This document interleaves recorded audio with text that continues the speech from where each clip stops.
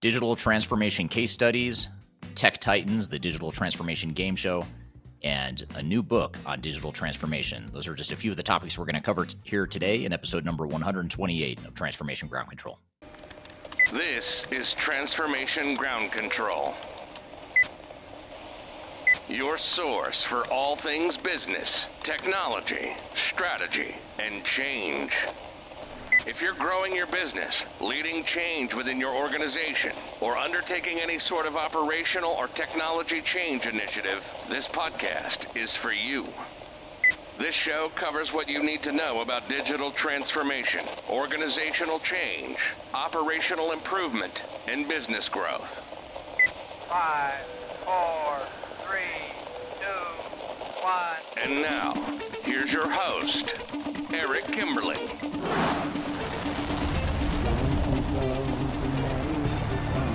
Hello, welcome to Transformation Ground Control, episode number 128. This is the podcast that has everything to do with digital transformation, including the people, process, technology, and strategy aspects of transformation. My name is Eric Kimberling. I'm the CEO of Third Stage Consulting and also your co-host, or your host here today. And with me, as always, is my co-host, Kyler Cheatham. Kyler, welcome back to the show. Thanks for having me. Excited for today's episode. Excited to have you here, too, and excited to have the audience here. We've got a great episode for you today. Before we jump into today's agenda, just a couple of quick logistical things. First of all, this is a weekly podcast series that is released every Wednesday. Secondly, you can find this podcast on audio podcast platforms throughout the world.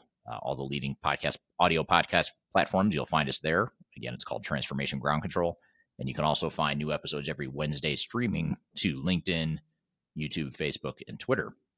So if you don't already, be sure to follow myself and or Third Stage Consulting on those social media outlets to get updated every time new episodes are released.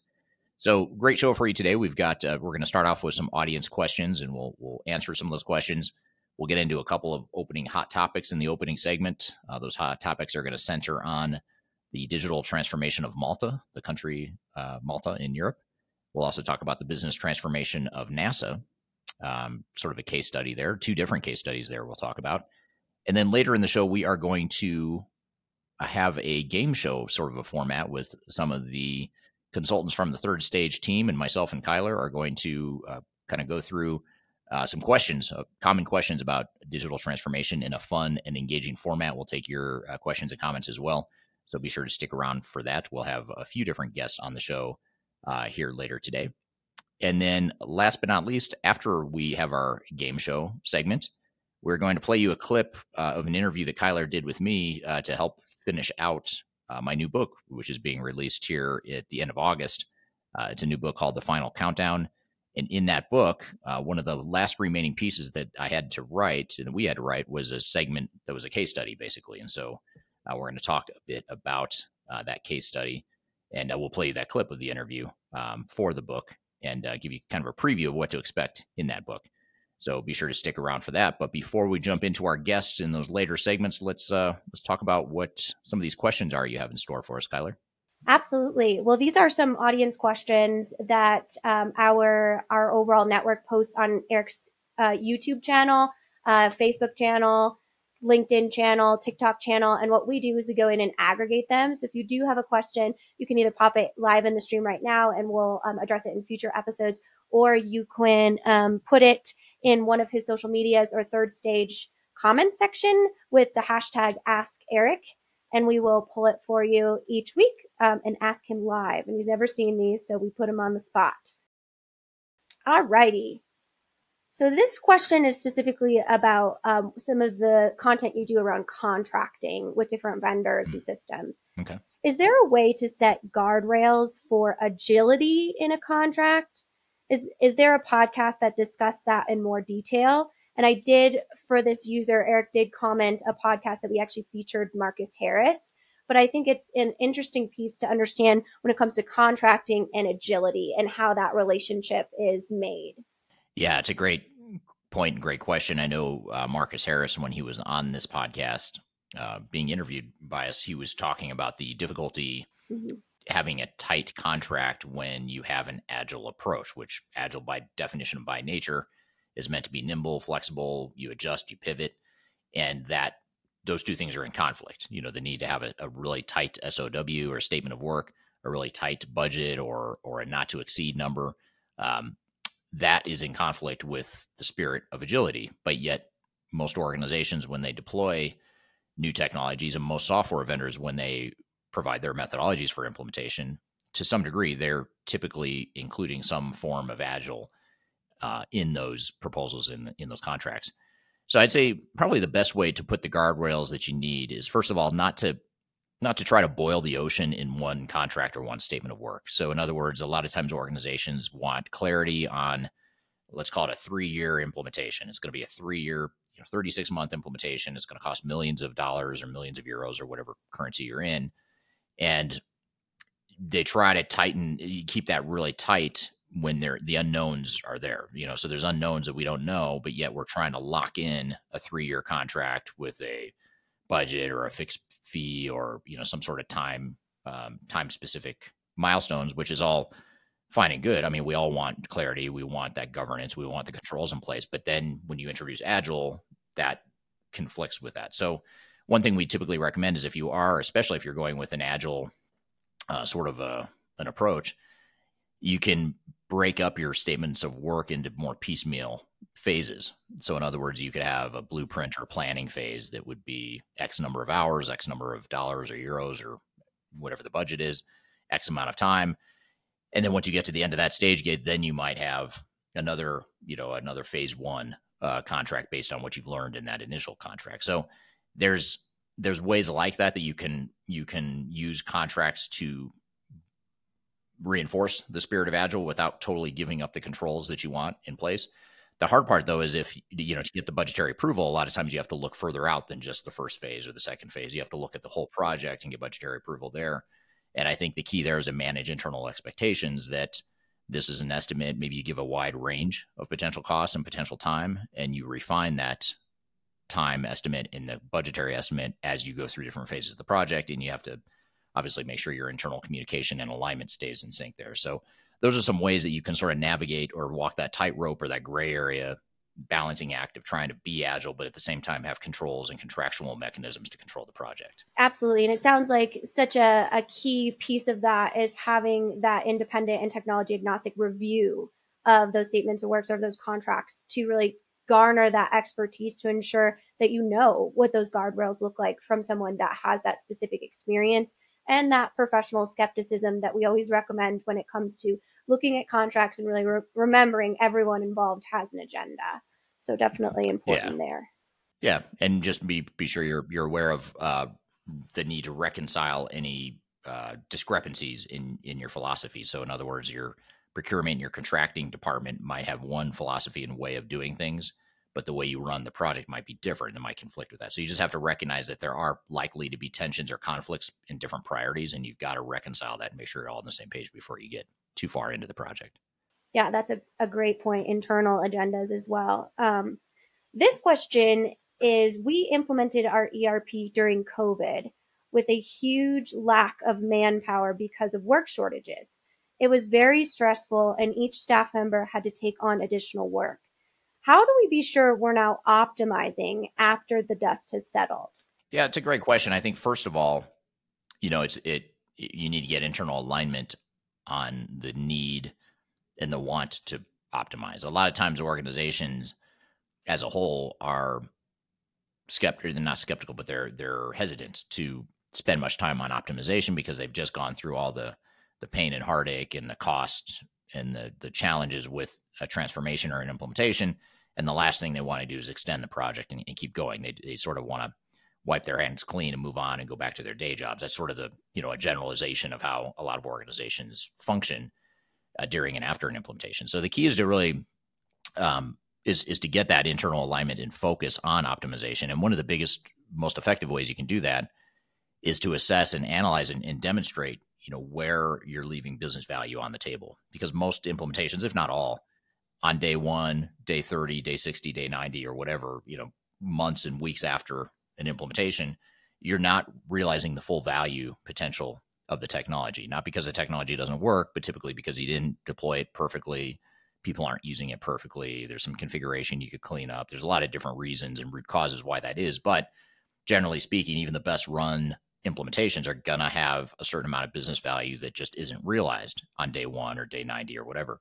And you never will realize it, by the way, if you just let it roll. If you just let it ride and assume that you're going to coast and be on autopilot from here on out, you're just never going to get that business value. So you have to have some sort of deliberate focus on assessing where the potential areas of value are and identifying the root causes that are holding you back from getting that value.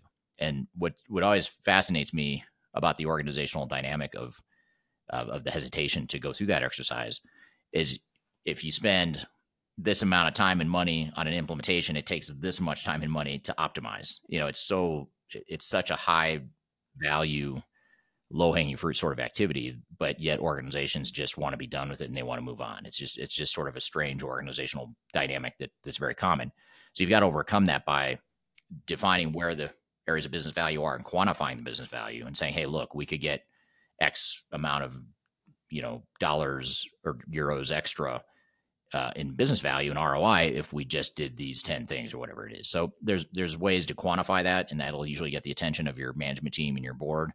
And again, especially given that you've invested all this time and money, going that little extra bit, that last mile to optimize, it has a huge amount of value. And you just have to really sell that concept to your organization because there's probably going to be headwinds working against you in that case.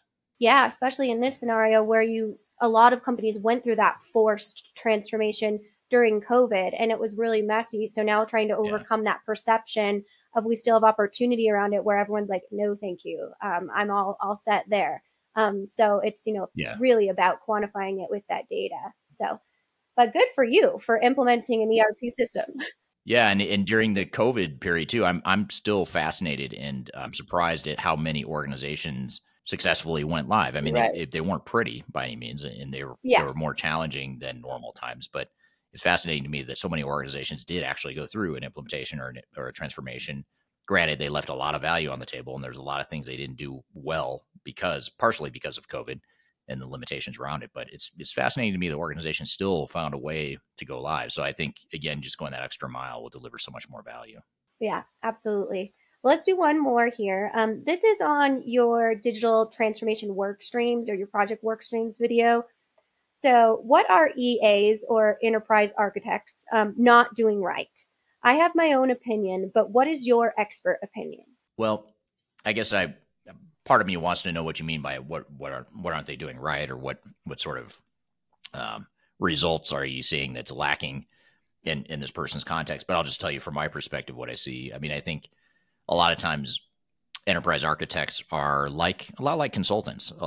Most of the consultants in the technology industry, in that they've drunk the Kool-Aid for one specific software vendor, and they are all about one specific vendor or one specific. They become sort of purist about kind of right and wrong in terms of architecture and how things should be built. They have their preferred programming languages or integration tools and their own biases, because we're all human and we all have biases. And in many cases, enterprise architects have been, they sort of grew up in one tiny part of the overall ecosystem, and that one tiny part is all they know.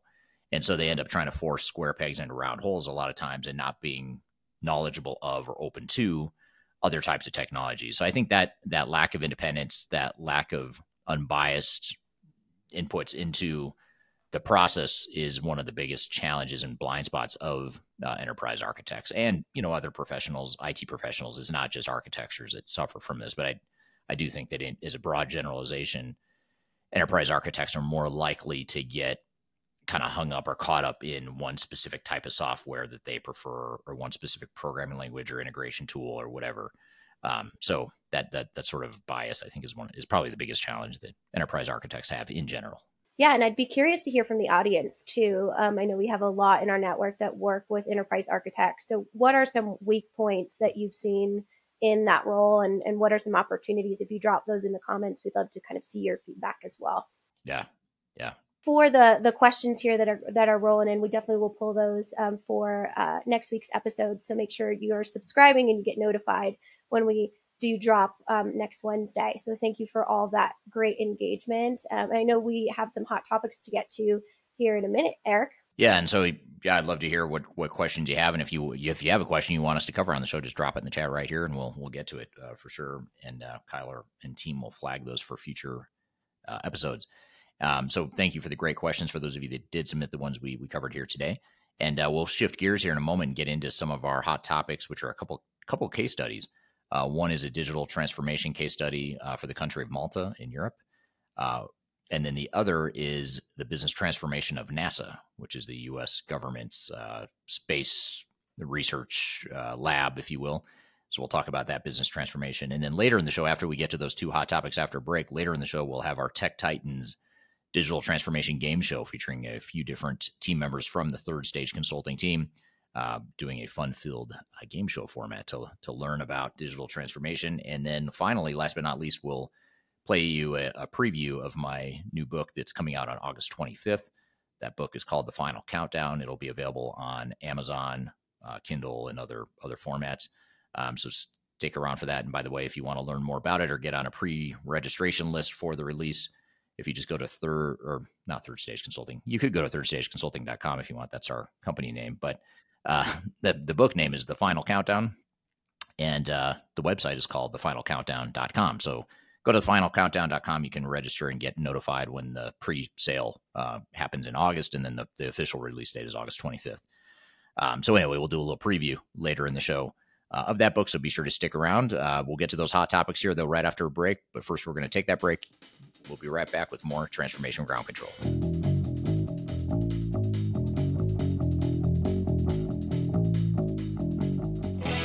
If you are aiming for transformation success, turn to Third Stage Consulting Group. Third Stage's independent and technology-agnostic consulting team helps clients define their digital strategies, define their roadmaps, and manage their transformations. With offices in the US, Europe, and Australia, our team helps the world's most forward-thinking organizations through their transformation pitfalls and risks.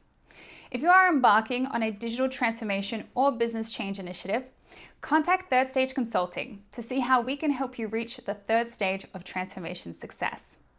Learn more about us and download independent reports, videos, and other best practices at thirdstage-consulting.com.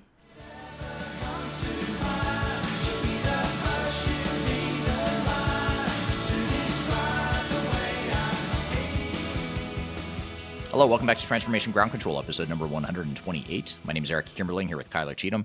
You can find new episodes of this show every Wednesday on LinkedIn, YouTube, Facebook, and Twitter, as well as audio podcast platforms throughout the world. So, Kyler, you've got a couple of really interesting case studies and hot topics for us here today. What have you got in store for us? Yeah, well, I want to talk about Malta. I wasn't aware of the extreme digital transformation they're going through, not only as a country, as a culture, but it's actually funded by the EU. So just kind of set the background here.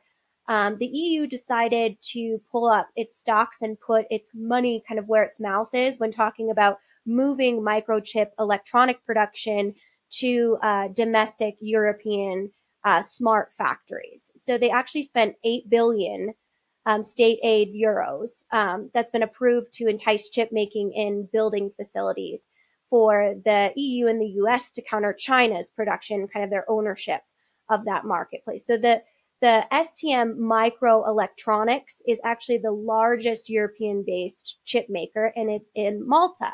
So they'll receive well over 20 million euros to upgrade its production lines. And really what they're looking to do really is be the pinnacle of smart factories and Industry 4.0 standards. So I know you've talked a lot about that with different guests on the show here. You can even search wherever you're getting this podcast, Industry 4.0, because we do have an episode on that. But Malta's government has really kind of embraced this new upgrade in producing cutting edge technology. And they've been doing manufacturing, research and development, and all of those types of different things. So just some data behind what this really looks like. According to the European Commission, around 8,700 direct jobs are expected to be created, and no less than 56 companies, including small businesses and startups, and 68 projects are expected to benefit from this investment. So the Prime Minister of Malta has really, like I mentioned, engaged in this overall upskilling or reskilling of their overall workforce, kind of closing those skills gaps and looking to tomorrow's economy. And when he was interviewed, he said something that really resonated with me. That's actually the end of this case study / article that we're looking in. And that's really what I want to focus on with you today and ask you about. So he said, while digital transformation is crucial if Malta and Europe are to remain competitive, it's equally important that no one is left behind. Therefore, the need to retrain our workforce as people's well-being must remain the top priority. So to me, that was kind of interesting because you're talking about all of these new kind of technical manufacturing types of changes. But here, this leader of the overall change in the country is talking about the well-being of the people. So wanted to get kind of your take on that overall transformation. Yeah, well, it's interesting, really interesting to hear them say that's the focus, and I think it's a good reminder of a couple of things. One is the importance of having a clear vision and purpose for your project.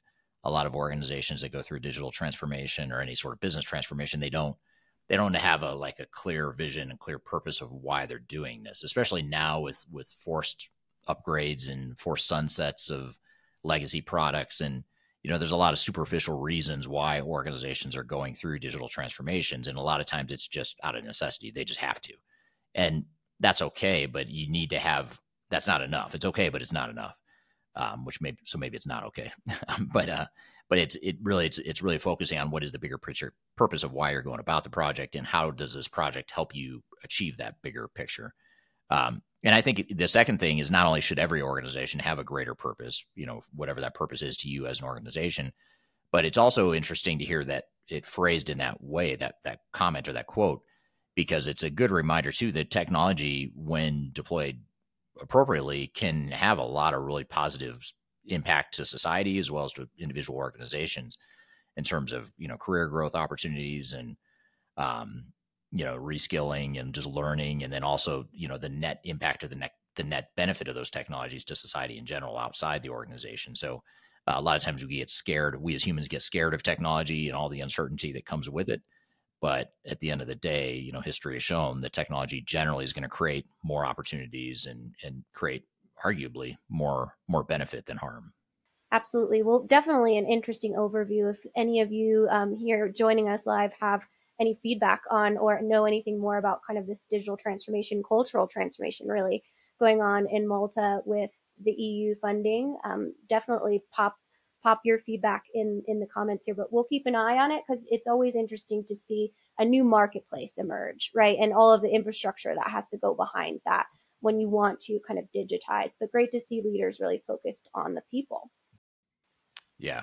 So the next hot topic I want to go to, Eric, here is about NASA. And this always fits well. I love when we find kind of space themed content to kind of cover on the show, since that is a big, huge part of our branding. But this article is really interesting because it talks about, it's behind the business of NASA's digital transformation. And it's actually an interview with their head of digital transformation, Jill Marlowe. So she has a really interesting take. I have to say, when I was reading this content, it was almost like reading your book. So I feel like that connection there and the approach is very similar. So there's two pieces that I really want to dig into with you regarding this article. So she got asked basically, what does the digital transformation look like and how has it evolved? And she mentioned that in 2018, there was a study team that she refers to as the pre-formulation phase. So similar to what we do for our phase 0 as well. And if you want to look at what we do for phase 0, you can actually download our phase 0 checklist for free. So just a little shameless plug there. But basically what they saw is technology is part of NASA's DNA. There's no part of the brand that really needs to be incredibly digitized. It's part of who they are. The problem was that there wasn't that big bucket budget allowing people to take kind of this past experimentation with systems, and there was so much duplication. So they took a very technology-centric approach to digital transformation and making sure that the interoperability was really the thesis and objective of their project. So I thought I would ask you, when you do have a very technical savvy or technically mature organization, is a digital transformation, can that be harder or easier? And is this approach of kind of duplication something that you typically see with those high proficient technical organizations? Yeah, it's a good question. Interesting case study too, or an interesting philosophy on a business transformation at an organization like NASA. But one thing we found we call it the higher skilled organizations and the higher educated organizations is, when I started my career early in my consulting years back when I was a young kid, I used to think that, the more advanced, the more skilled, the more educated an organization, the easier change would be for them. And I think in theory, it sounds reasonable. It's still, as I say it out loud, but what I found and what our team has found through experience is that a lot of times when you have really highly educated organizations, if you think of like an engineering based workforce or a higher education organization like a college or university, or any sort of learning organization, those are a few Rocket examples of, scientists, if you will. yeah, rocket scientists, that people at NASA. A lot of times it's the highly educated ones oftentimes are very difficult to change. And I would actually apply this to myself too. I think I'm pretty well educated, but I struggle with change, and I probably do more indifferently than a lot of other people. And I think the reason for that is, I don't have a doctorate or anything like that. I do have a master's degree, so I'm fairly well educated. But I just think that education and experience and depth in one area creates, in some cases, can create blind spots when it comes to change. Because you're smart, you're confident in your knowledge, and you're more likely to maybe challenge changes and question why we're doing things, and is this really the best thing for us? And it could be that you're wrong. It could be that you're challenging things that are the best thing for us or whatever. That's not really the point. The point is that there's just a sort of a mentality and organizational dynamic that often comes with those highly educated organizations or workforces where they actually resist change more, and change management becomes even more important for them. And you have to be a little bit more creative with your change management, because people will see through it if you're just doing the kumbaya, rah rah, go team approach to change management to try and convince everyone to change. That's not going to work with highly educated workforces. You have to be more deliberate and sort of speak their language and show them what's in it for them, even more so than you would any other organization. Yeah, that's definitely getting that buy-in. And that's actually kind of a perfect lead into my next question, is because in this interview, she got asked, how do you get everybody coordinated and they get those conversations going in such a large, complex organization? And she gave this approach that I'm so interested to hear your feedback on. And it's tone at the top, mood in the middle, buzz at the bottom. So a concentrated effort of thinking about various layers of the organization to encourage collaboration and interoperability. So I had to get your feedback on that piece of it. That's very cool. I like it. So tone at the top, buzz at the bottom. What was the middle one? Mood in the middle. So mood in the middle. Mood in the middle. And then buzz at the bottom. Yeah. Tone, mood, and buzz. I like it. That sort of fits the hierarchy, if you will, of an organization, as well as how change has to be driven down the organization. And it does start with the top setting that tone. So I like that. And then mid-level management has to create the mood, and then ultimately the buzz. You want to create that buzz at the end of the day, at the bottom. So I think that's a really cool way to look at it. I'd never heard that.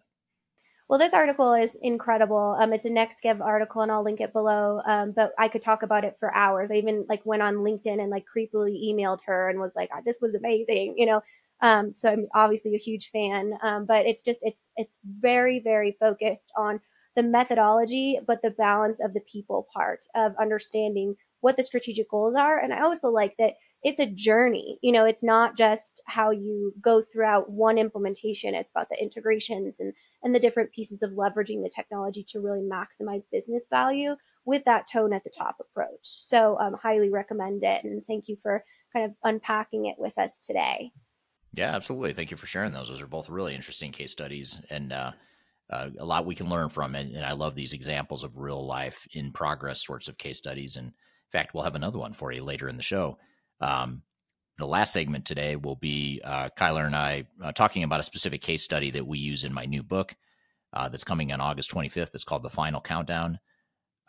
what's the subtitle again? Digital strategies to realize the third stage of digital transformation success, I think is the 3 pillars of digital 3 pillars. transformation.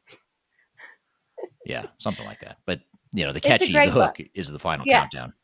I think so too, regardless of the subtitle. But so if you check out thefinalcountdown.com, you can learn more about it. In the meantime, you can also just register to receive notice when we do the pre-sale in August, and then the official release date is August 25th. So we'll have that case study, another case study later in the show. But before we get to that case study, we are going to have a few different guests on the show from the Third Stage Consulting team doing a Tech Titans game show, a digital transformation game show that Kyler is going to host for us and sort of walk us through. And I guess we're going to compete with one another. We'll find out here in a minute.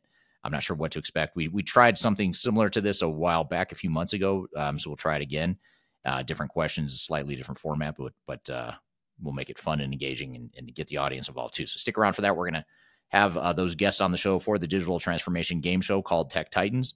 Stick around. We're going to take a quick break. We'll be right back with more digital. Well, it's not digital. It is digital transformation, but the show is called Transformation Ground Control. We'll be right back with more.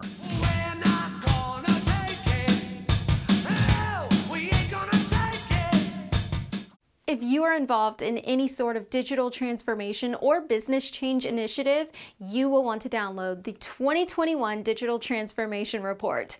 With its comprehensive overview of business and technology trends and best practices, this report is a must-have guide for any transformation project or executive team. Download this free report by visiting Third Stage Consulting at thirdstage-consulting.com. You can also visit our website to learn more about us or download independent reports, videos, and other best practices. Again, visit thirdstage-consulting.com today to learn how to take your transformation to the third stage of success.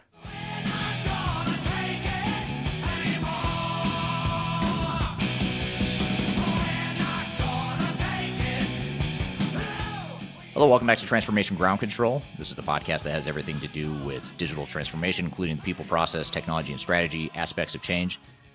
We have new episodes every Wednesday on LinkedIn, Facebook, YouTube, and Twitter, as well as audio podcast platforms throughout the world. So be sure to check us out wherever you listen or watch. And I'm excited for our next segment that Kyler is actually going to walk us through and host. It's a game show, a digital transformation game show called Tech Titans. We're testing it out. We've done a similar format sort of in the past, but this is a newer format. We're going to test it out, see how it goes. We may turn it into a series, depending on how it's received and how it goes here today. So I'm excited for this. We're going to have a couple other guests here from the Third Stage Consulting team, as well as myself competing here. And Kyler's going to lead us through the process. So I'll turn it over to you, Kyler. Thanks, Eric. Well, let's get into it. Greg Benton, our Chief Strategy Officer. Well, you just said it, Kyler. I know. Greg Benton, Chief Strategy Officer for Third Stage. And I, too, am located here in Denver in the USA. And it's an incredible day today here in Denver. So glad to be with you. Excellent. And Ryan, your premiere debut as part of the Third Stage team on our live stream. So if you want to, you can go ahead and let us know who you are and what you're about.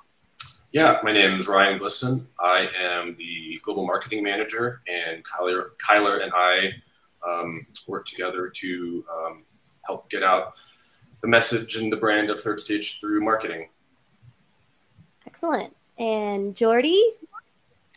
Hi, my name is Jordy McDougall. I'm a consultant at Third Stage Consulting. I'm based out of Denver, Colorado, but right now I am based out of my car. I'm actually traveling from I'm in somewhere in Nebraska right now. So nice to be on. Excellent. And yeah, Jordy is back-to-back episodes. So he's slowly becoming the Eric Kimberling Jr., as I like to call him, of ground control here. So let's start with some fun questions. As many of our audience knows, we have a classic rock theme here from Boston and Third Stage, their album. So I'm going to do a little this or that when it comes to classic rock.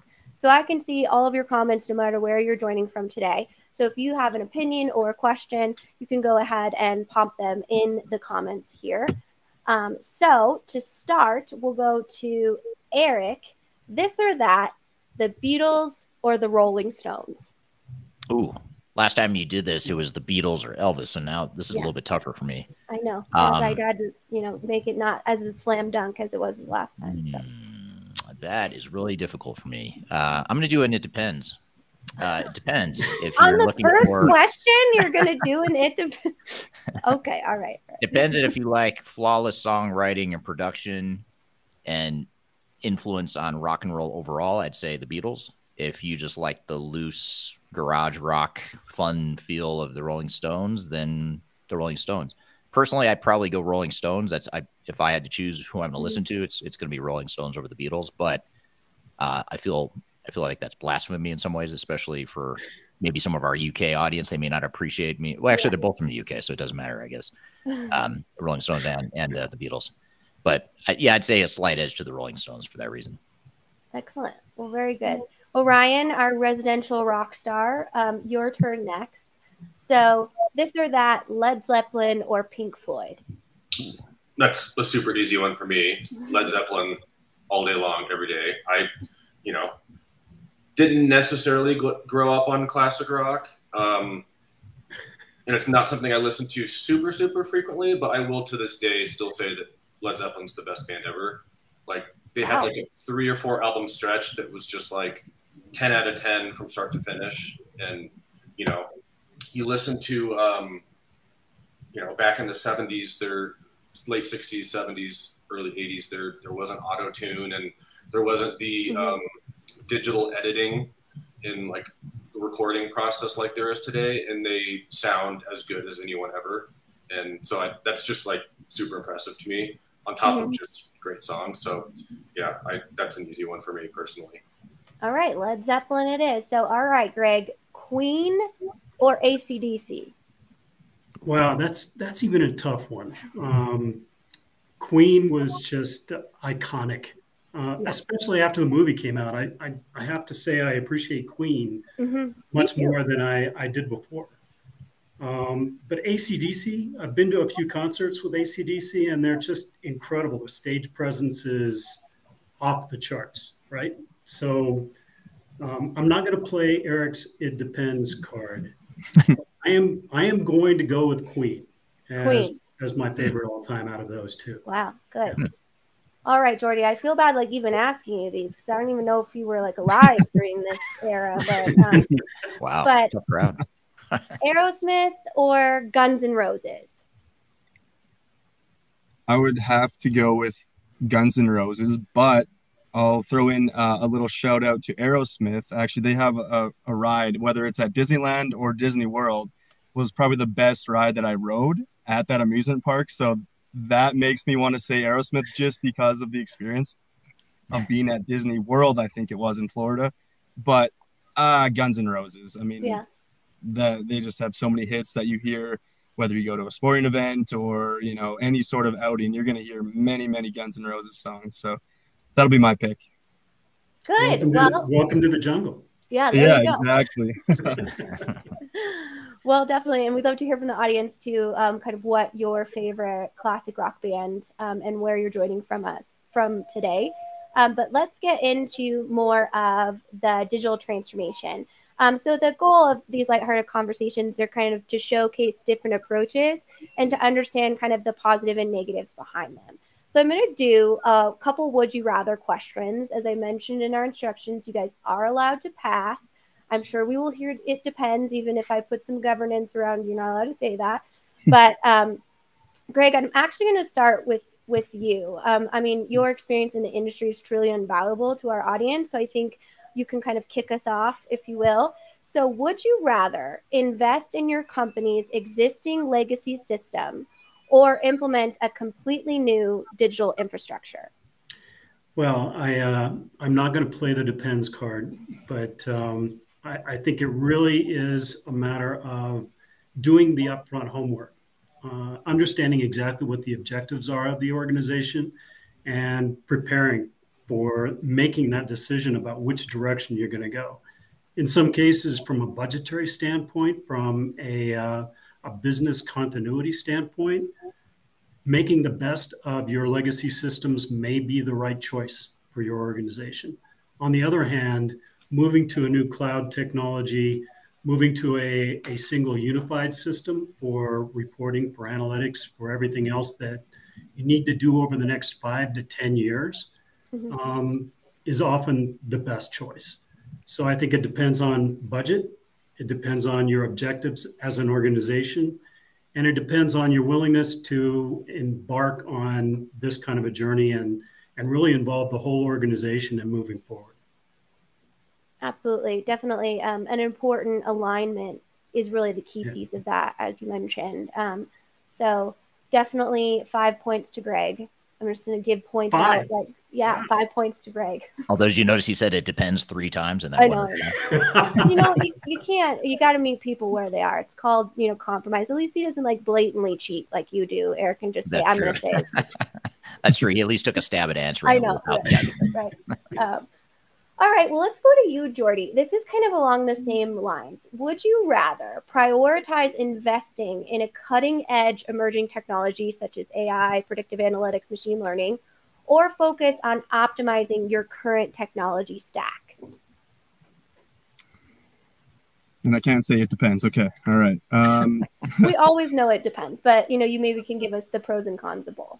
Right. Well, I would say that you would have to really figure out what you want in the future and what you're trying to work towards, whether it is really extreme growth and trying to scale very fast, or if you're kind of just trying to stay where you're at and just maybe continue being in your place in the marketplace. So depends. I would say half and half. If that's an answer, I would say that AI is somewhat or another going to make its way into almost everything out there, but you'll still have to work on your people and really lean on your people as humans and teammates and individuals, while also working with your current technology and trying to leverage that as high as you possibly can. So a little bit of both, and maybe it might take some trial and error and seeing, if you go a bunch of AI, maybe you want to roll back a little bit and vice versa. So if that's a fair answer. I'll accept it. I'll accept it. Yeah. No, great answer, because really it does depend on the overall infrastructure and proficiencies of the organization. Emerging technologies can be really sparkly and sound really cool, but if you don't have the operational proficiencies to make sure that you're leveraging their abilities and their capabilities, then it's a bad investment. So it definitely makes sense. We're here with the Third Stage Consulting team playing the digital transformation game show called Tech Titans. We've got a lot more to get into, a lot more competition, so be sure to stick around. We're going to take a quick break. We'll be back with more Transformation Ground Control. When I wake up, well, I know I'm going to be the man who wakes up next to you. When I go out. Hi, this is Eric Kimberling with Third Stage Consulting and your host of Transformation Ground Control. I want to encourage you to read our Guide to Organizational Change Management. It's a free report or free guide that we publish. It's one that I actually wrote that talks about best practices and lessons learned as it relates to change management. So as you know, on this podcast, we cover a lot of stuff related to the human sides of change, organizational change management, including training, communications, org design, all kinds of stuff as it relates to change management. So if you're trying to learn more about change management, or you're looking for more direction and ideas on how to get started on your change management strategy and your overall journey, be sure to check out this guide. You can read it by scanning the QR code on the screen in front of you, or in the links below for this particular podcast episode. You can find a link to take you to the page that will allow you to register to go ahead and download that and read it for free. So be sure to check it out. It's the Guide to Organizational Change Management, written by yours truly. I hope you enjoy it. Let me know what you think, and hope you enjoy the rest of this episode.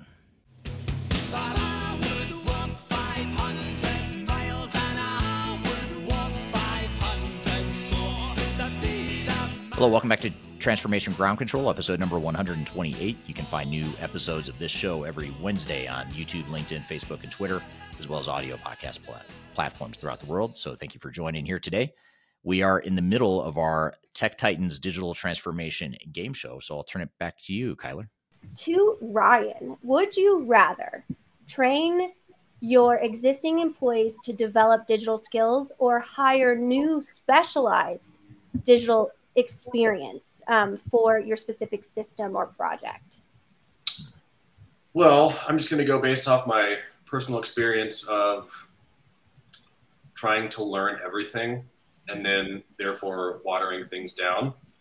So in my experiences, at least with doing marketing things, it's been a quicker avenue to success to bring in people that like are experts at one thing than try to get.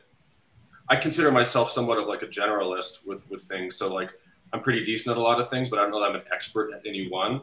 And I feel like, you know, being a generalist is great to get you maybe from 0 to 60 to 80%, but to really like fully maximize and scale something, like you do kind of need the efficiencies of someone that's an expert to get you that last maybe 20 to 25%.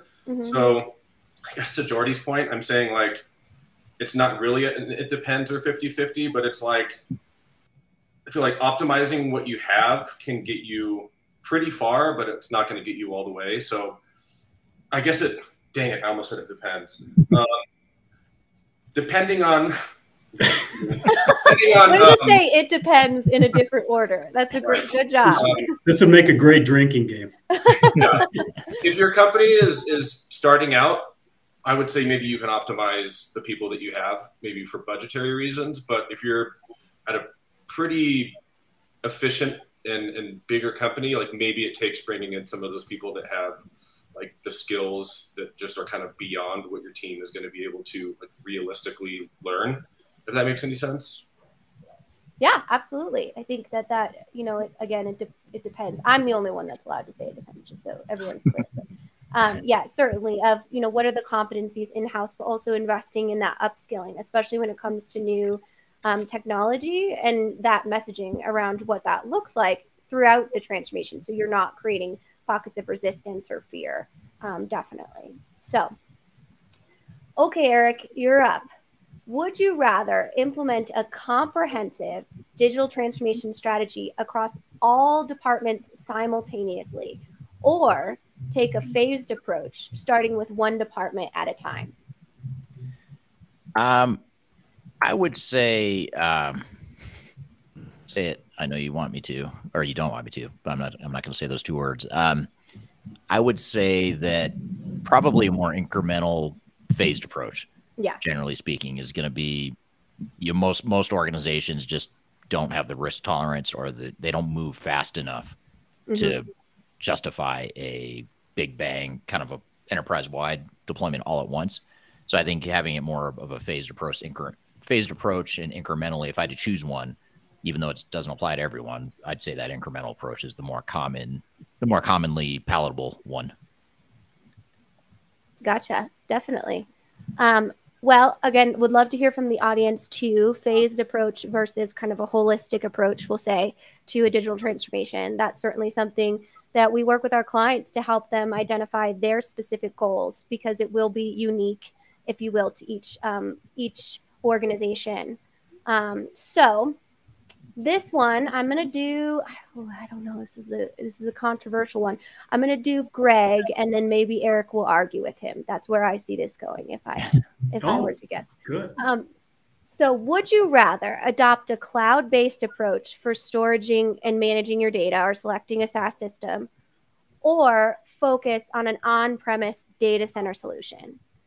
Oh, that one's really easy for me. I would say a cloud-based approach. There are a couple of things going on with cloud right now. Over the last 5 years, and really arguably over the last decade, all of the software vendors have been moving to a cloud-based platform for at least part of, if not all of, their application suites. And so if you're going to be relevant and you're going to be improving performance over the next 5 to 10 years, you're going to want to be on something that's continually upgraded, that's continually optimized through that cloud capability. And on-premise, I believe, is going to go away at some point. The computing power, the storage capabilities that are inherent in the cloud, the cloud-to-cloud connectivity and the interoperability is, I just think, overwhelming in terms of staying on-premise for people. And Eric, I don't know if you might disagree or agree with that. Well, if he forced me to disagree or play devil's advocate, which it sounds like Kyler might be forcing me, then I would say, well, that all sounds great, Greg. You may be right, but what about the areas of competitive advantage. I have a company that has some super unique processes that just can't be handled by a multi-tenant SaaS cloud solution, and I need that flexibility to be able to preserve my secret sauce, and nor do I want that ever to be in the cloud. Or maybe I've got I'm a government contractor and I can't have my data in the cloud. I can't have it hosted in a different country or whatever. So what do you say to situations like that? Does that change your answer, or do you have a way that cloud could maybe address some of those challenges? It slightly alters my answer, because you have to plan from the very beginning how you're going to sequence your move to the cloud. So if you're moving your core ERP system to a cloud-based system, and you've got that special sauce that needs to be on premise, or you've got huge data stores that are in an older on-premise custom developed system, you've got to have that interoperate with the cloud-based system that you're moving to. And eventually you may move everything to the cloud. So I think it is a matter of transition and sequencing the consolidation of older applications into a cloud-based digital enterprise operations package, right? That entire vision. Absolutely. That vision is certainly critical. And turning to our audience, we have some great questions coming in and some great answers. We do have a global audience joining us today, so thank you so much for all of your engagement. So building on kind of that phased versus big bang approach, we have a question from the audience that's specifically for Eric. Eric, don't you think the implementation strategy, big bang or not, depends on the risks the business are facing in its market, new entrants, so on? So talk a little, Eric, if you don't mind, talking a little bit about just the overall considerations when it comes to a holistic versus phased approach. Yeah, first of all, when that question came up, I couldn't help but notice Italo's name. That's a cool name. Italo Flamia. That's a very cool name. So I'm curious to know where you're from, Italo, and what the origin of that name is, because it's a very cool name. Anyway, that was not at all your question, but the question is about implementation strategy. I think it does depend on the risk. I think a lot of times, I mentioned risk tolerance and how if an organization has a low tolerance for risk, they might be more inclined to go with a phased approach or an incremental approach to their transformation. But it could also be that, to Italo's point, it could be that you're risk tolerant, but you need to be more, or you don't have a high tolerance for risk, but maybe you should, because the market's changing so fast and the world around you is changing so fast and you're not keeping up as an organization. So that's a great counterpoint to what I had said earlier, which is you might have a low tolerance for risk, but you might need to focus your cultural transformation on accepting more risk and being more aggressive in change and that sort of thing. So that'd be a sort of a good counterpoint, I'd say, to that, to address Italo's point, but it's a great point, and I agree with him. Yeah, and Italo's from Brazil, so thank you for joining us today. And then Thurman on LinkedIn also said, Eric is right, most customers can't handle the big bang, which you had mentioned. The phased approach might be a better option for organizations that aren't prepared to really undertake a full transformation. But to Greg's point, making sure that the business is still aligned with the overall objectives. So definitely some great feedback and conversations happening in the comments. So thank you for that engagement. We're here with the Third Stage Consulting team playing the digital transformation game show called Tech Titans. We've got a lot more to get into, a lot more competition, so be sure to stick around. We're going to take a quick break. We'll be back with more Transformation Ground Control.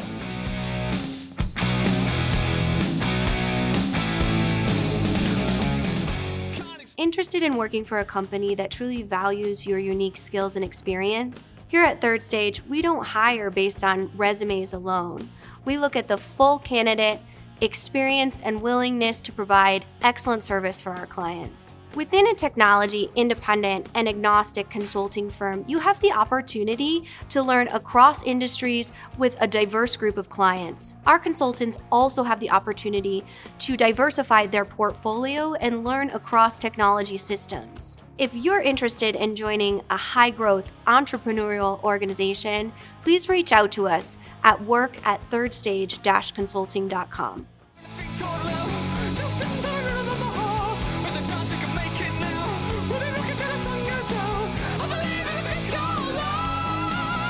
Hello, welcome back to Transformation Ground Control, episode number 128. You can find new episodes of this show every Wednesday on YouTube, LinkedIn, Facebook, and Twitter. as well as audio podcast platforms throughout the world. So thank you for joining here today. We are in the middle of our Tech Titans Digital Transformation game show. So I'll turn it back to you, Kyler. Kind of back to would you rather question. I'm going to go to Jordy on this one. Would you rather prioritize cybersecurity measures, which are important for those SaaS-based environments, to protect your digital assets, or invest in enhancing data analytic capabilities internally? I guess depending on where you're at right now in your business and what you're looking to go for, it's the same kind of thing. What your goal is for the future. I would say that the cyber security would be a big thing to polish up before you're trying to move forward and start to advance forward. So it's almost like one of those, get your ducks all in a row before you start, moving forward. So I would focus on the security aspect of things and then move forward into enhancing as a whole. Absolutely. And cybersecurity has really gone from kind of a nice to have, like it's probably going to be okay, to a full-fledged work stream. Is that kind of correct? Yeah, definitely. I agree with that wholeheartedly. Excellent. All right, Ryan, you ready? Let's do it. Okay. We are going to go back to our this or that format. So you have two choices, and I will ask you kind of which one you choose and why. So in-house development versus outsourcing. So when it comes to digital transformation, would you prefer to develop new technologies or solutions in-house or outsource to external vendors? I mean, I feel like this kind of falls in line with the question a little bit that I had earlier. You can say it depends if you need to. I can't hold you to it. And you said it. This was this software in-house? So technical skills in-house. So that can be maintenance in-house. That can be outsourcing IT sources. That can be consultants to kind of help with your transformation. A variety of different things. Gotcha. Okay, then it pretty closely, I feel like, falls in line for me with what my previous response was. Like, if you have the budget and the time to be able to hire out for those things and have, or I should say, if you have the budget and time to develop in-house, then that's great. And if you have the resources to be able to, hire the team members to manage all that, then that's great. But that can be a slow turnaround. It can be costly. It can require a lot of man hours or employee hours to kind of facilitate all those things. So if you're a bigger company and you need some customization and you need things really like honed in for each part of the business or the campaigns or strategies you're trying to do, like that could be great. If you need to be a little bit more nimble and maybe you don't have the resources to do some of those things, then hiring out, at least and again, I'm speaking as someone that's mostly done marketing. So I'm thinking from a marketing perspective here, but hiring out those people that can help with some efficiencies and maybe don't cost as much as hiring a full team to manage something. That's how I see it from how I've seen things work in companies in the marketing. If I might add just a comment to that, I completely agree with you, Ryan. But I think that what we're seeing a lot of right now is kind of a hybrid approach. And you want the people that have been working in the organization, that know your organization from both a business and an IT standpoint, working on the project, right? And you also want the best people who are certified in any given technology to be working on your implementation, for example.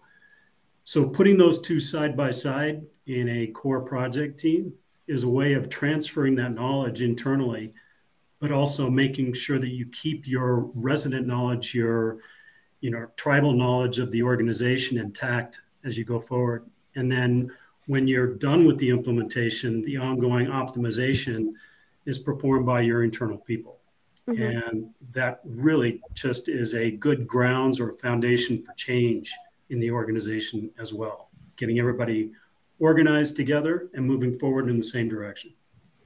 Yeah, and that organizational design piece of it is so important to understand what that hybrid looks like, who should be in what seats, what partners should be involved in that. So a lot of things like we do for Third Stage is help our clients actually develop that competency of whether it's in-house or externally because of our independent and technology agnostic stance. Our only goal is for business and making sure our clients achieve those business objectives. So that's always nice to have that experience to kind of craft that because it can be hard. It can be very complex to make sure you have all the right people in the right places. All right, we're going to go to you for this one, Eric. It's the times old this or that. Agile or waterfall? If I had to pick one, I'd go waterfall, especially for larger, complex, multinational organizations that are trying to standardize operations, act like one company, and drive efficiency gains, which a lot of our clients are. I know it's not cool. The cool answer is to say definitely agile. Agile's the thing. That's the way to go. But I've just seen too many dark sides of agile and too much chaos that it creates.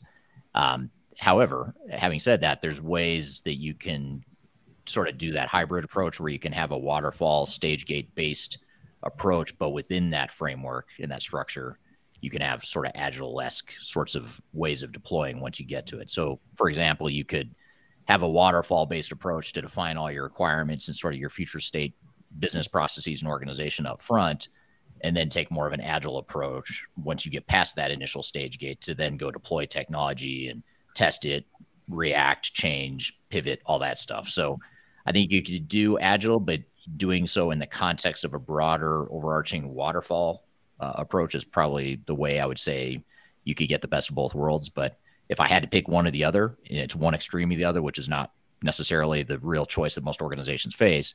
But if I had to choose, I'd say waterfall, because I think there's, even though there is a downside to waterfall, I think the upside potential is greater with waterfall, especially for larger multinationals that are trying to standardize and drive efficiency gains and all that good stuff.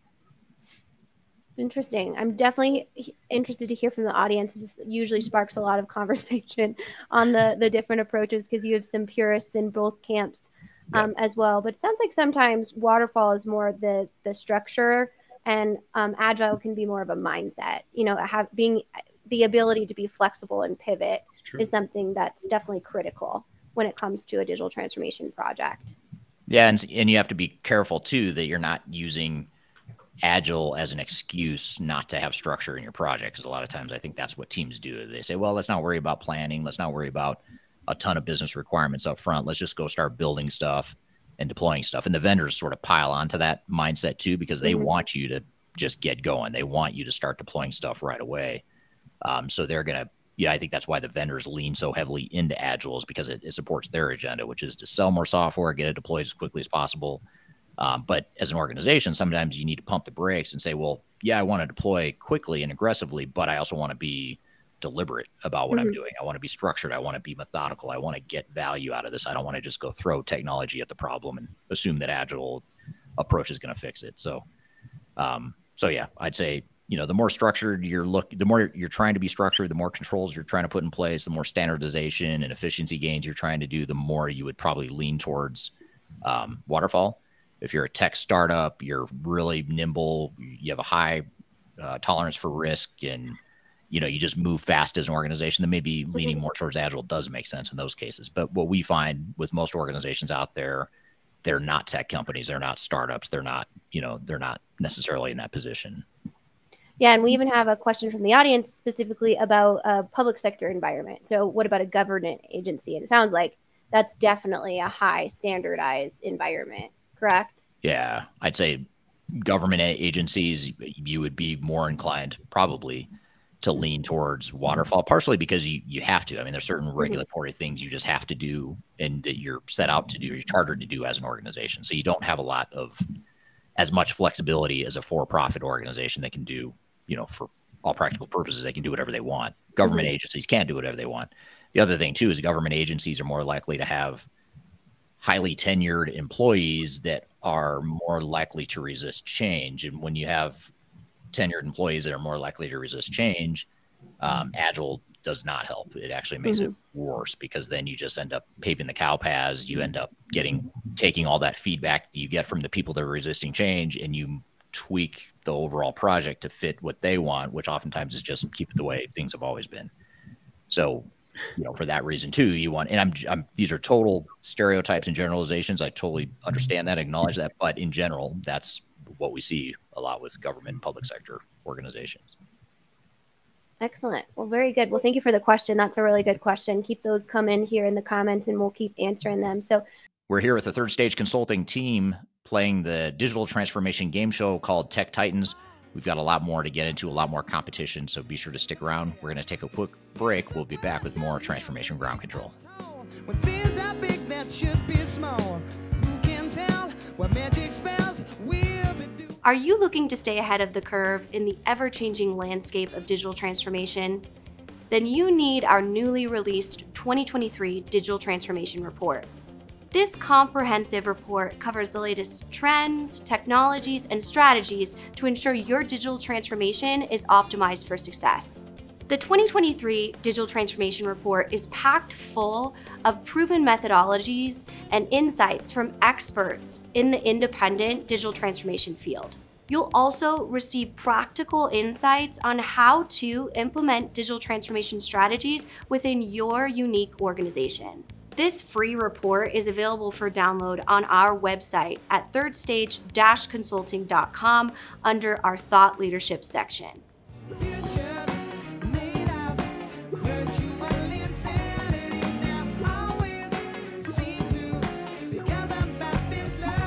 Hello, welcome back to Transformation Ground Control, episode number 128. You can find new episodes of this show every Wednesday on YouTube, LinkedIn, Facebook, and Twitter, as well as audio podcast platforms throughout the world. So thank you for joining here today. We are in the middle of our Tech Titans digital transformation game show, so I'll turn it back to you, Kyler.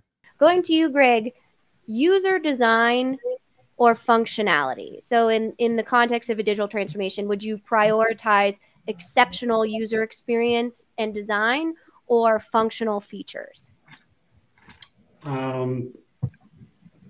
Exceptional user design.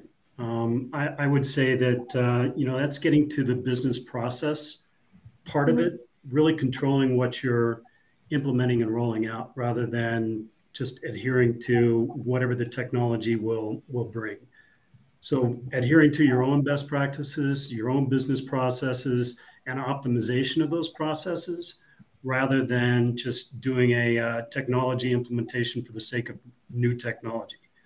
So as Eric was alluding to the cow path statement, I think that if you don't look at the business process piece of it first, the functionality, the use of the system that you currently have and the use of the system that you have as your objectives, you really get to a point where you're just paving over old cow paths, or you're implementing very expensive new technology to do something that you really should be able to, as an organization, figure out how to optimize the way that you do business globally. So, Eric, I don't know if you might have another thought on that as we go back and forth on this. No, actually, I agree with you on that. I think that makes a lot of sense. Unless Kyler forces me to debate you, then I know, right? I like the drama, No, I didn't think you were going to say that. That's always why I love these, because I thought you were going to say the opposite. Then user designs of functionalities are more important. So I'm surprised to hear that answer. So definitely, I learned something as well today. I think in general, software vendors have underinvested in user interface. They've focused so much on building these behind the scenes, under the covers sorts of functionalities and capabilities, which is great, but it doesn't do you any good if the user can't figure out how to get there. So I think it'll be interesting to see how AI might change that, especially the generative and responsive AI tools that are out there. If you could not have to navigate through a bunch of menus and just ask a question to the system, and that's how you get information, or that's how you get the insight you're looking for. That's, the ultimate sort of utopia of user experience. But in general, I think a lot of software vendors have really underinvested, and the ones that have invested heavily in user interface, I think they have a leg up because, Mm-hmm. you know, first of all, it sells really well. If you've got a great user interface, it's going to be easier to sell those capabilities. Second of all, it's going to be easier to implement and train people on it if it's got a better user interface. Oh yeah, and change management. I mean, change management is much easier with the optimized user interface, right? Yeah, making it simple to do simple tasks. Do your job in a different way, but with new tools. So.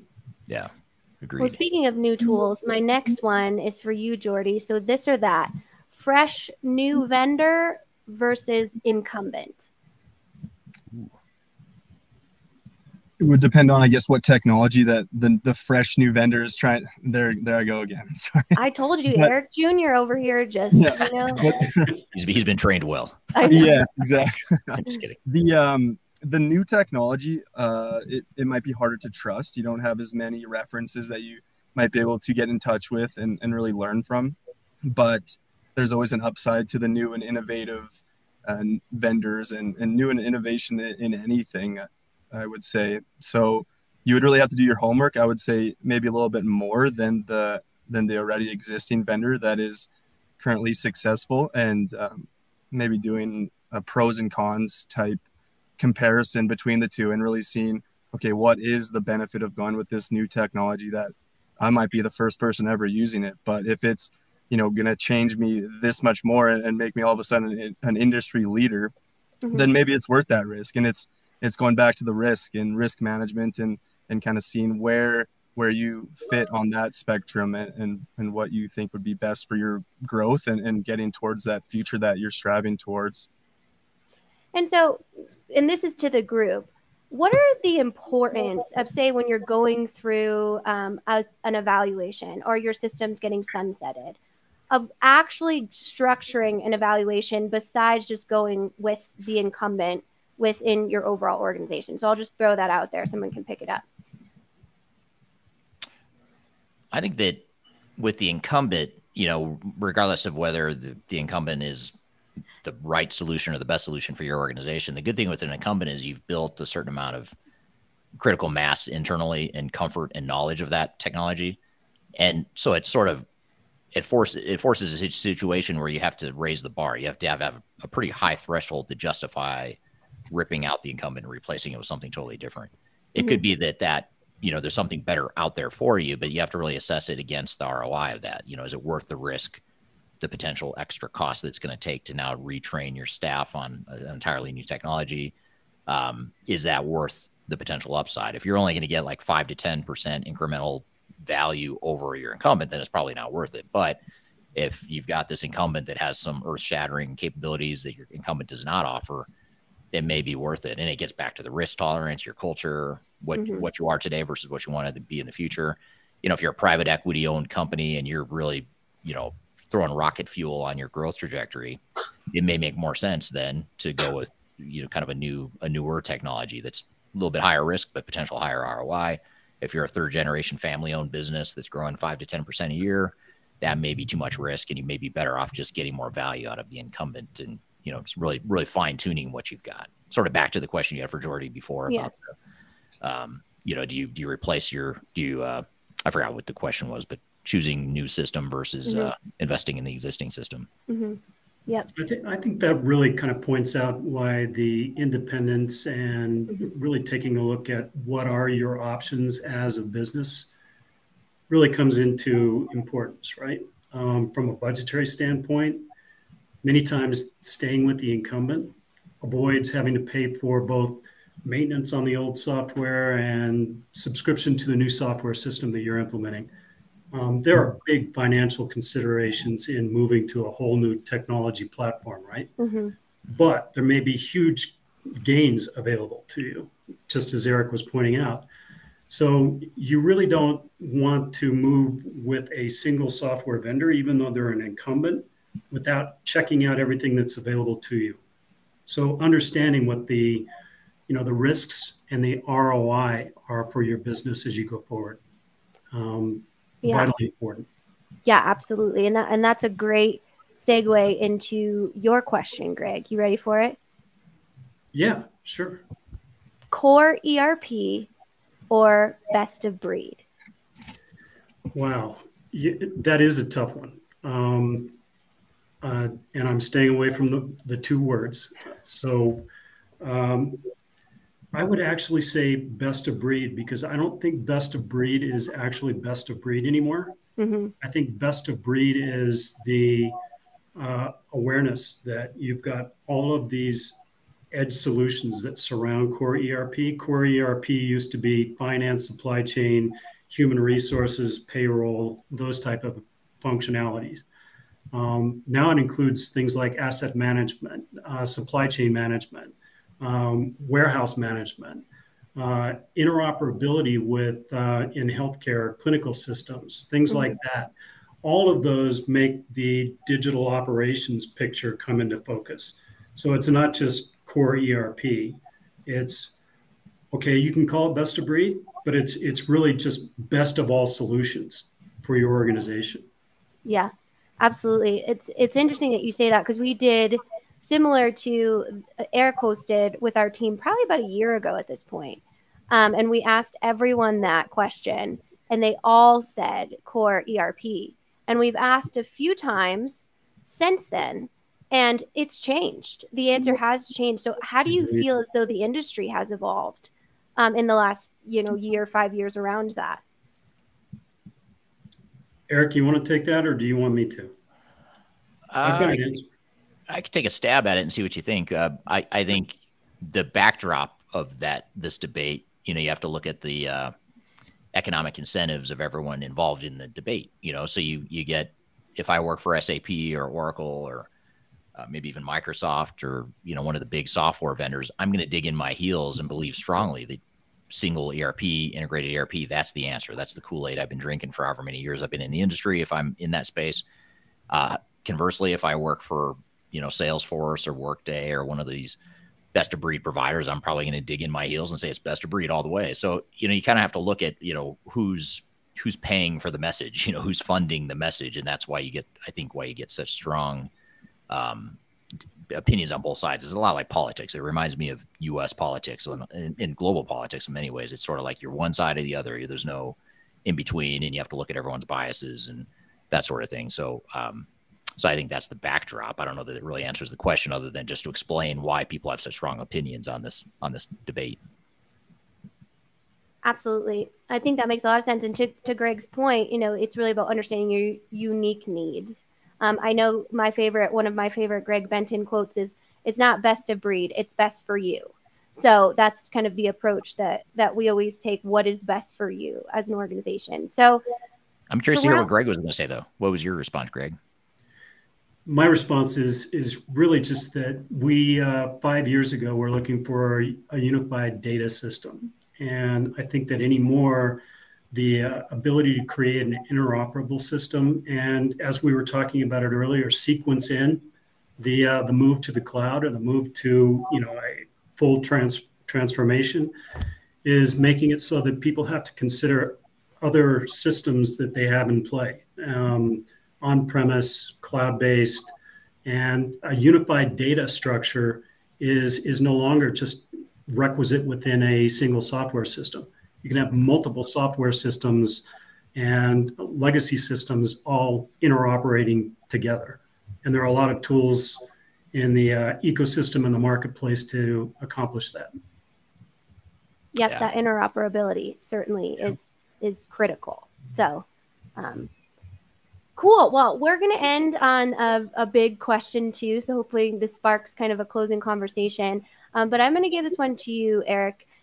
This or that, change management or technology adoption. So like when implementing digital transformation, what aspect do you believe is more critical? Effective change management strategies or seamless technology adoption? Hands down, change management.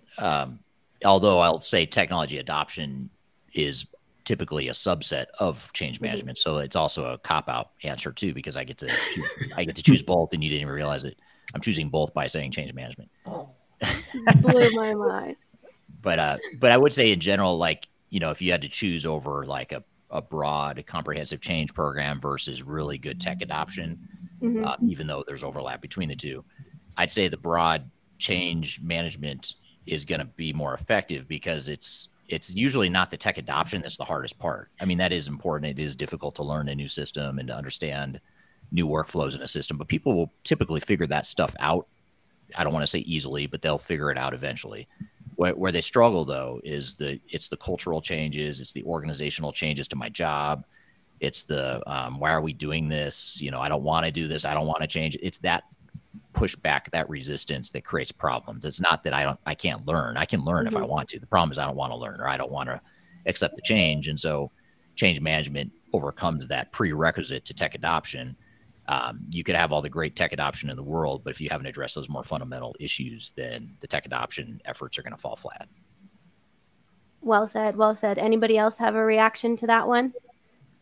I would just agree and say that you can have the best teacher in the world, but if you're not prepared to be a student, that you're not going to be able to learn. So totally agree. Very wise. Very wise.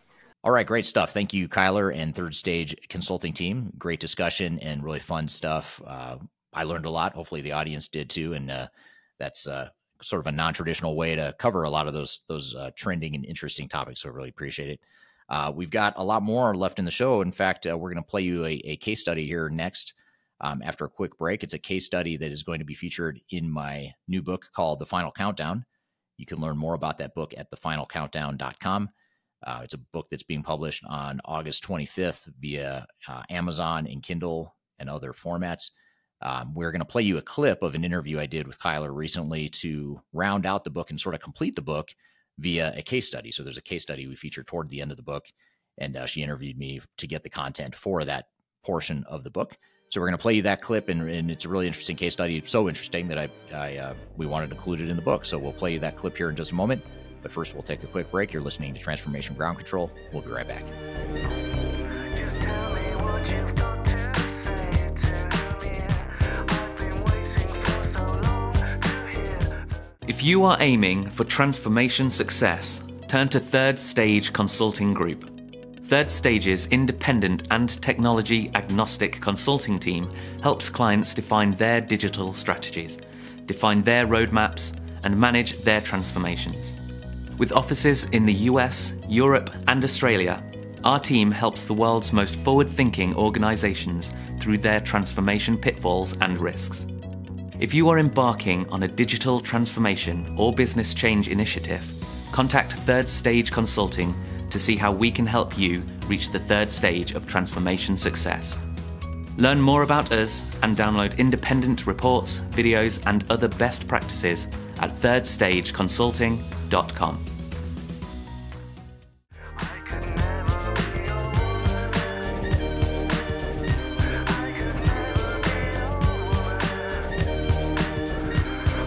Welcome back to Transformation Ground Control, episode number 128. My name is Eric Kimberly, here with Kyler Cheatham. You can find new episodes of this show every Wednesday, so be sure to subscribe wherever you listen or watch. I'm excited to play you this next clip. This is an interview that you did with me recently, Kyler, to help me finish the book, The Final Countdown, which is released on August 25th. And the last missing piece we had to do to finish the book was include a case study. And so the question you asked me was, think of the best example of the most successful transformation you've been involved with, and let's unpack it. And that was sort of the mission statement you laid out for us. And that's what we did. And then we recorded it, and then we translated it and wrote this into the book based on that conversation. So let's go ahead and roll the clip. And this is a case study of a large organization that has recently gone through digital transformation. And this is sort of my take and my response to some of Kyler's questions related to that. So let's roll the clip. So Eric, I know you have a new book coming out. So congratulations on that. That's very exciting. Thank you. And as a part of the book, we talk about some real kind of client work examples of a successful digital transformation. So the book format, and it's really good because I've read it, is 3 pillars, which you talk a lot about in digital transformation. So the people, the process, and the technology. So today I'm going to kind of dig into the case study that you showcase as really a synergy between all of those. So can you give us kind of just a top line overview of what the project was? Sure. So probably the best example of how an organization has effectively conveyed or followed the people, process, and technology work streams and the strategy work streams that we talk about in the book.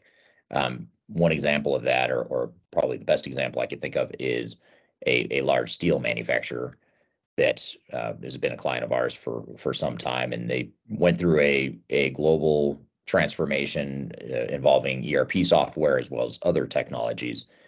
And in that implementation, which is a multi-year implementation throughout their entire global operations, during that time, they really demonstrated these different pillars that we talk about in the book. And if we start with the people side of the equation, they managed this piece extremely well. And I think ultimately this is probably the number one reason why they were successful in their transformation. And when I say they handled the people side of it, I have to caveat it first by saying that they were allergic, and I believe still are allergic, to the word change management. They don't like the term, and they really just don't like the fluffy concept of change management, but they were highly effective at it. So it's sort of an irony in their culture. Interesting. Yeah, Okay. it's very interesting. But in this case, the reason they were so effective is that they, first of all, probably most importantly, they were very aligned, and they are very aligned as an organization. They have a very strong culture. They have a very clear set of values. When you meet different people, different leaders, different frontline employees throughout the organization, it just feels like a very consistent company. You feel like you're dealing with the same company. And it's really hard to explain and get your hands on, your arms around articulating what exactly culture means and why they're so culturally aligned, but they are. And so they've got a leadership team that's rowing in the same direction. They have very clear objectives and goals as an organization. They know who they are. They know what they want to be. They know what they don't want to be. And so they have this just clear direction, alignment, and that really trickles down throughout the whole organization. And so you look at just that as a backdrop. That's the backdrop they had going into their transformation, was a very aligned organization, and that is very powerful. Most organizations have a certain degree of misalignment, which creates the opposite of that, which is instead of having tailwinds that help you, now you've got headwinds that you've got to work through. And so that's why so many organizations need to address that alignment piece before they get too far into transformation, because they just won't be likely to succeed if they don't. So that people side was highly effective. They also really focused on how the technology was going to impact people's jobs, and so they focused on clearly painting a picture of how jobs were going to change and what the roles were going to look like.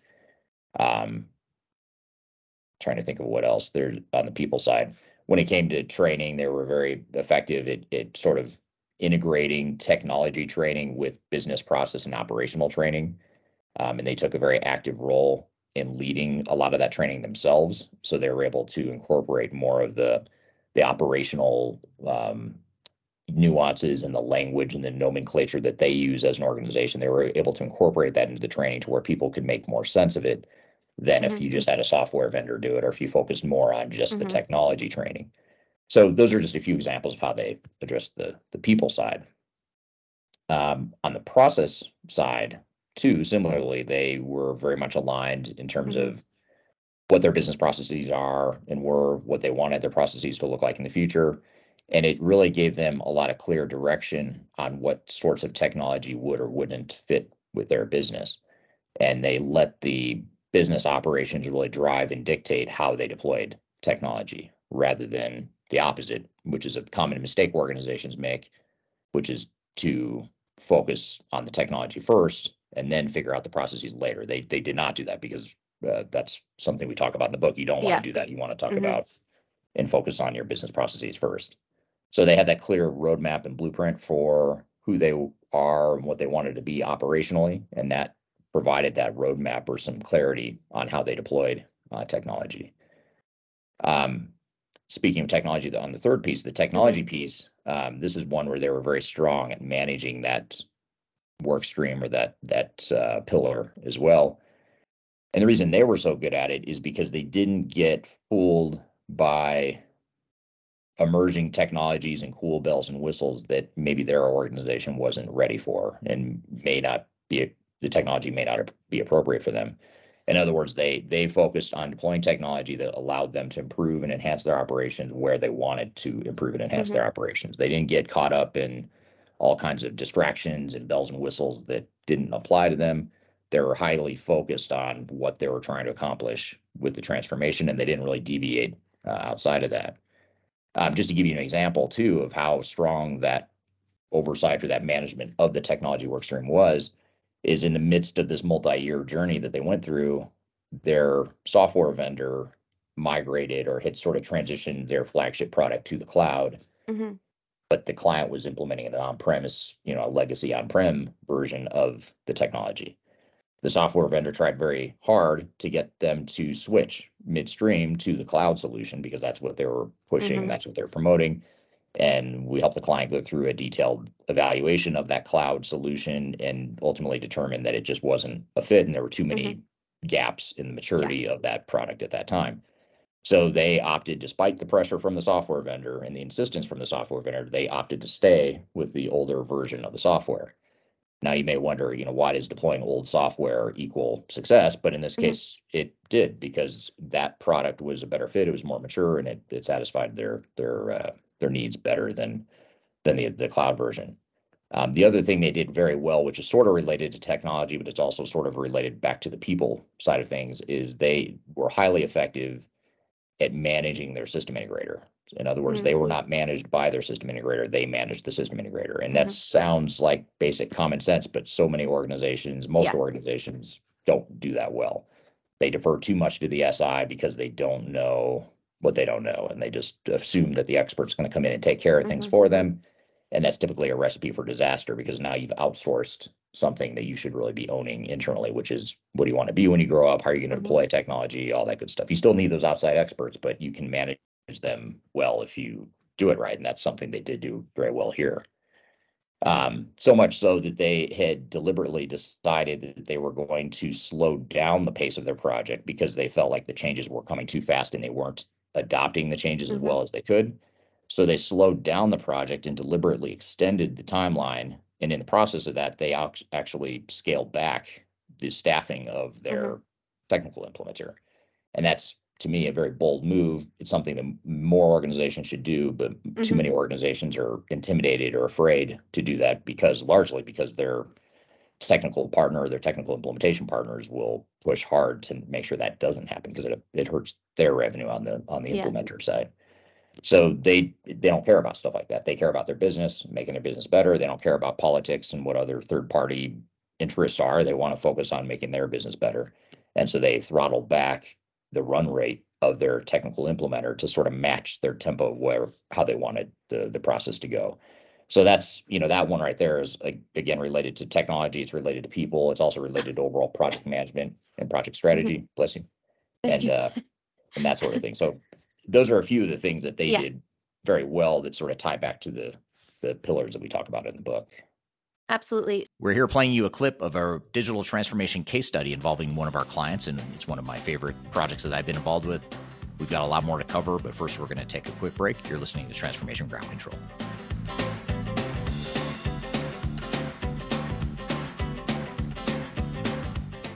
If you are aiming for transformation success, turn to Third Stage Consulting Group. Third Stage's independent and technology agnostic consulting team helps clients define their digital strategies, define their roadmaps, and manage their transformations. With offices in the US, Europe, and Australia, our team helps the world's most forward-thinking organizations through their transformation pitfalls and risks. If you are embarking on a digital transformation or business change initiative, contact Third Stage Consulting to see how we can help you reach the third stage of transformation success. Learn more about us and download independent reports, videos, and other best practices at thirdstage-consulting.com.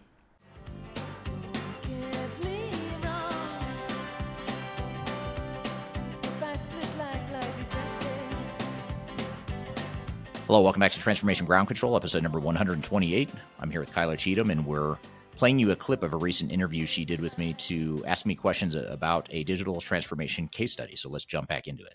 So can you tell us kind of what Third Stage's role was in helping them? Because they sound like a very savvy client. Yes. And that Third Stage work can kind of enhance that and achieve great digital transformation success. So can you kind of lay out how your team worked with them? Sure. You're first of all, you're absolutely right that they are very savvy, and in fact, so savvy that we would have made more revenue from them had they not been so savvy. Because Oh, you know, yeah. you as a consultant, if client needs more help, you can bill more hours and you make more revenue. So it did affect us. I wouldn't say negatively, but we didn't. This wasn't a client where we totally maximized our revenue, and hmm it became a really huge project for us because the client needed us so much. It was the opposite. They're very selective and targeted in how they use consultants. In fact, they openly admit that they do not like consultants. So that's the irony of this client. I love this client, and hmm and what's funny is they love us, but they don't like consultants. So make of it what you will. Um, can you repeat the question again? No, I already forgot what your question No, was. yeah, no problem. I mean, I feel like third stage were more advisors, Oh, well, coaches through that. And yeah. so how did you kind of fall into the different roles of advising them through this project? Yeah, thank you. I knew it was a real basic question that I was forgetting. Yeah, so we had a lot of different roles. I mean, it began with helping them with the validation of their decision of which vendor they're hmm going with. They'd already sort of done a lot of the due diligence themselves, and they thought they knew what they wanted, and they wanted us to validate or sort of poke holes in what they were thinking. So early on, before they started the implementation, we were validating their decision as well as helping them negotiate with the software vendor. That's where we first started hmm working with them. But then through the implementation, we helped them with a lot of different things. I mean, there was some change management type of work we did, even though they didn't like that word change management. They didn't want to call hmm it change management. We were effectively doing change management for them or helping them with it. We helped them with redefining or redesigning their IT organization and what their future state IT organization was going to look like, as part of this overall transformation. We also helped them figure out, in parallel with the core ERP being deployed, we helped them figure out how business intelligence would sort of be able to consolidate information across the enterprise. Because even though they're rolling out a common platform for most of the organization, there were still parts of it where they intentionally left them on their old legacy hmm systems with a different vendor. And so we helped them with a business intelligence deployment that would help give them that global real-time visibility without necessarily having to have the same ERP system across the enterprise. And then, of course, we helped them with a lot of project management, advisory services, hmm making sure they kept the project on track throughout the implementation as well. Sort of your traditional implementation project management. So there's a lot of different roles we played. But again, they manage the project. They hmm did not outsource the entire project to us. Some of our clients do. Some of our clients will say, "Hey, third stage, we just want you to take hmm the whole thing." And while that does help our revenue on a per project basis, it's not ideal, and we usually advise against it, of going too far, of depending too much on consultants. So you've got to find that right balance. And I think they were very good at finding that balance of hmm selectively using that outside help, but leaning more on their internal staff where they could. Yeah, that partnership level and still internalizing those objectives is so important. So, what role or how important was your stance as an independent advisor and technology agnostic in this project? It was extremely important in this case. I mean, it usually is for most clients that hire us, but in their case, it was even more important to have that independence. Is partly because, again, this is a very savvy client that doesn't drink the Kool-Aid. They don't hmm buy the marketing messaging. They're very skeptical of outside third parties. So they're already sort of had their BS radars on. And so hmm they're looking for someone who can help them decipher and understand their BS radars a little bit more too.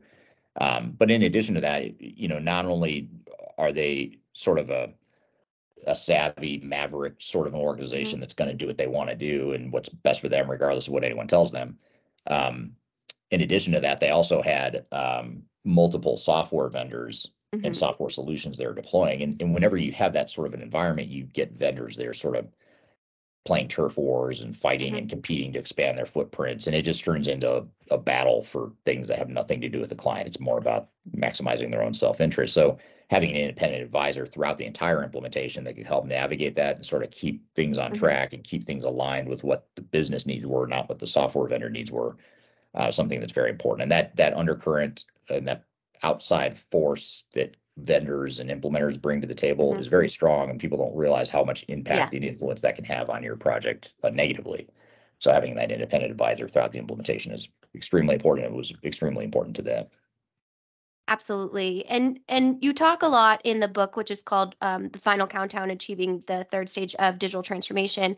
What was their third stage? What really got them to that third stage that so many clients don't reach when they go through a digital transformation project?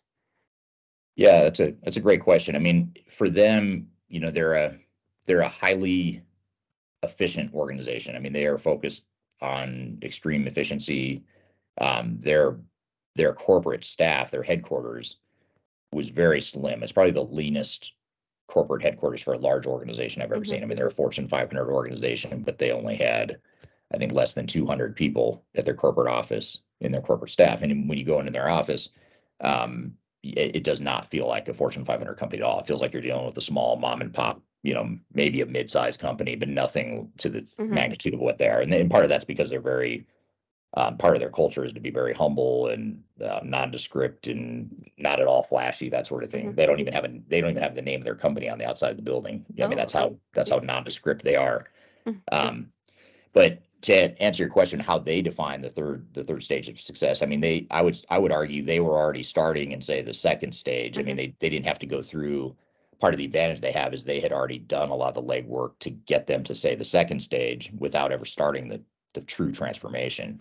And so the transformation became more about how do we continue building on our strengths and enhancing our strengths by becoming even more efficient and becoming more integrated as an organization. And starting for them, a big part of their challenge was finding the right balance between remaining decentralized, because they had grown through a lot of acquisition. That's been their growth strategy, has been to go out and acquire other companies and then consolidate into their business. However, as part of that acquisition strategy, they tended to be very decentralized, and they tended to leave those acquisitions as independent entities just with a different name.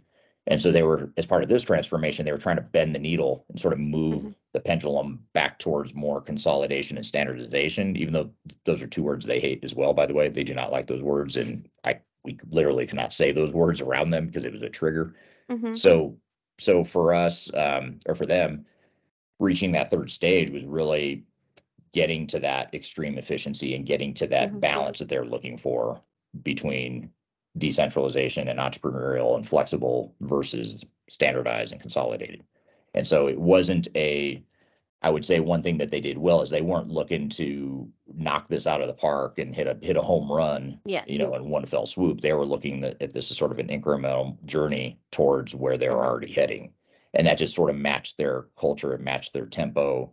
And they really aligned this whole project and expectations around this project around that. And ultimately, that's what helped them get to the third stage of success, even though you could argue they didn't get as much business value as maybe they could have if they would have deployed different or more technologies or whatever the case may be. The good news is they optimized their spend on the project and they got the value they were looking for. And that's ultimately what the third stage of success is all about. That's a great way to put it. It sounds like they stayed true to their identity and really focused on their objectives and goals.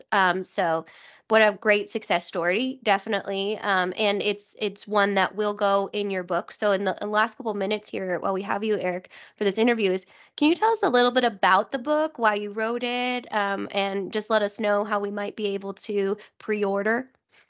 Sure.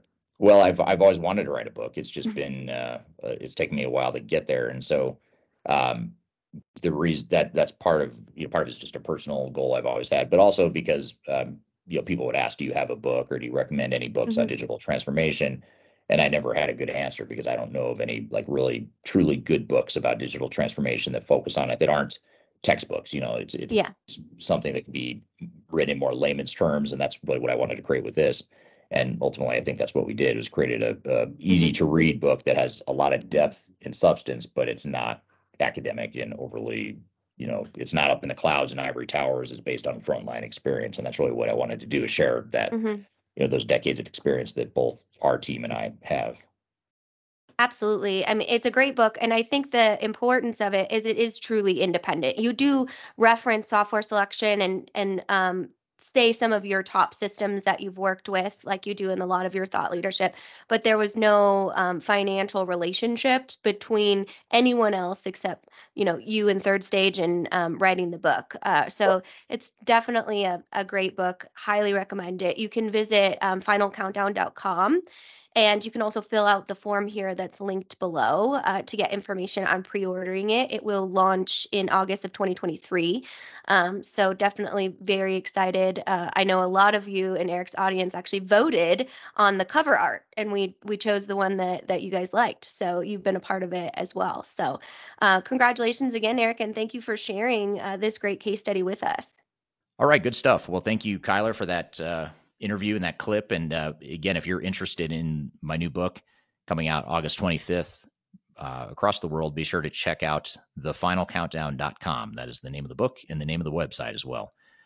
So be sure to check that out. You can get on a pre-registration list. If you go to thefinalcountdown.com, you'll get notified when we do the pre-sale in August. And then the official launch date to the public is on August 25th. So be sure to check it out, and hope you enjoy the book once it's out. So thank you for being here for another great episode of Transformation Ground Control. I appreciate everyone's involvement and engagement. Thank you, Kyler, for all the great content that you provided here today.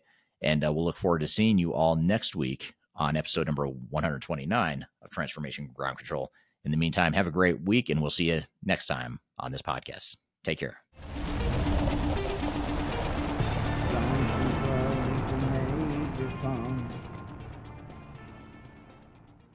Wow, this is a fun one. I am just all over the place. That's good. Hello, welcome back to... Man, I cannot talk to it. Try it again.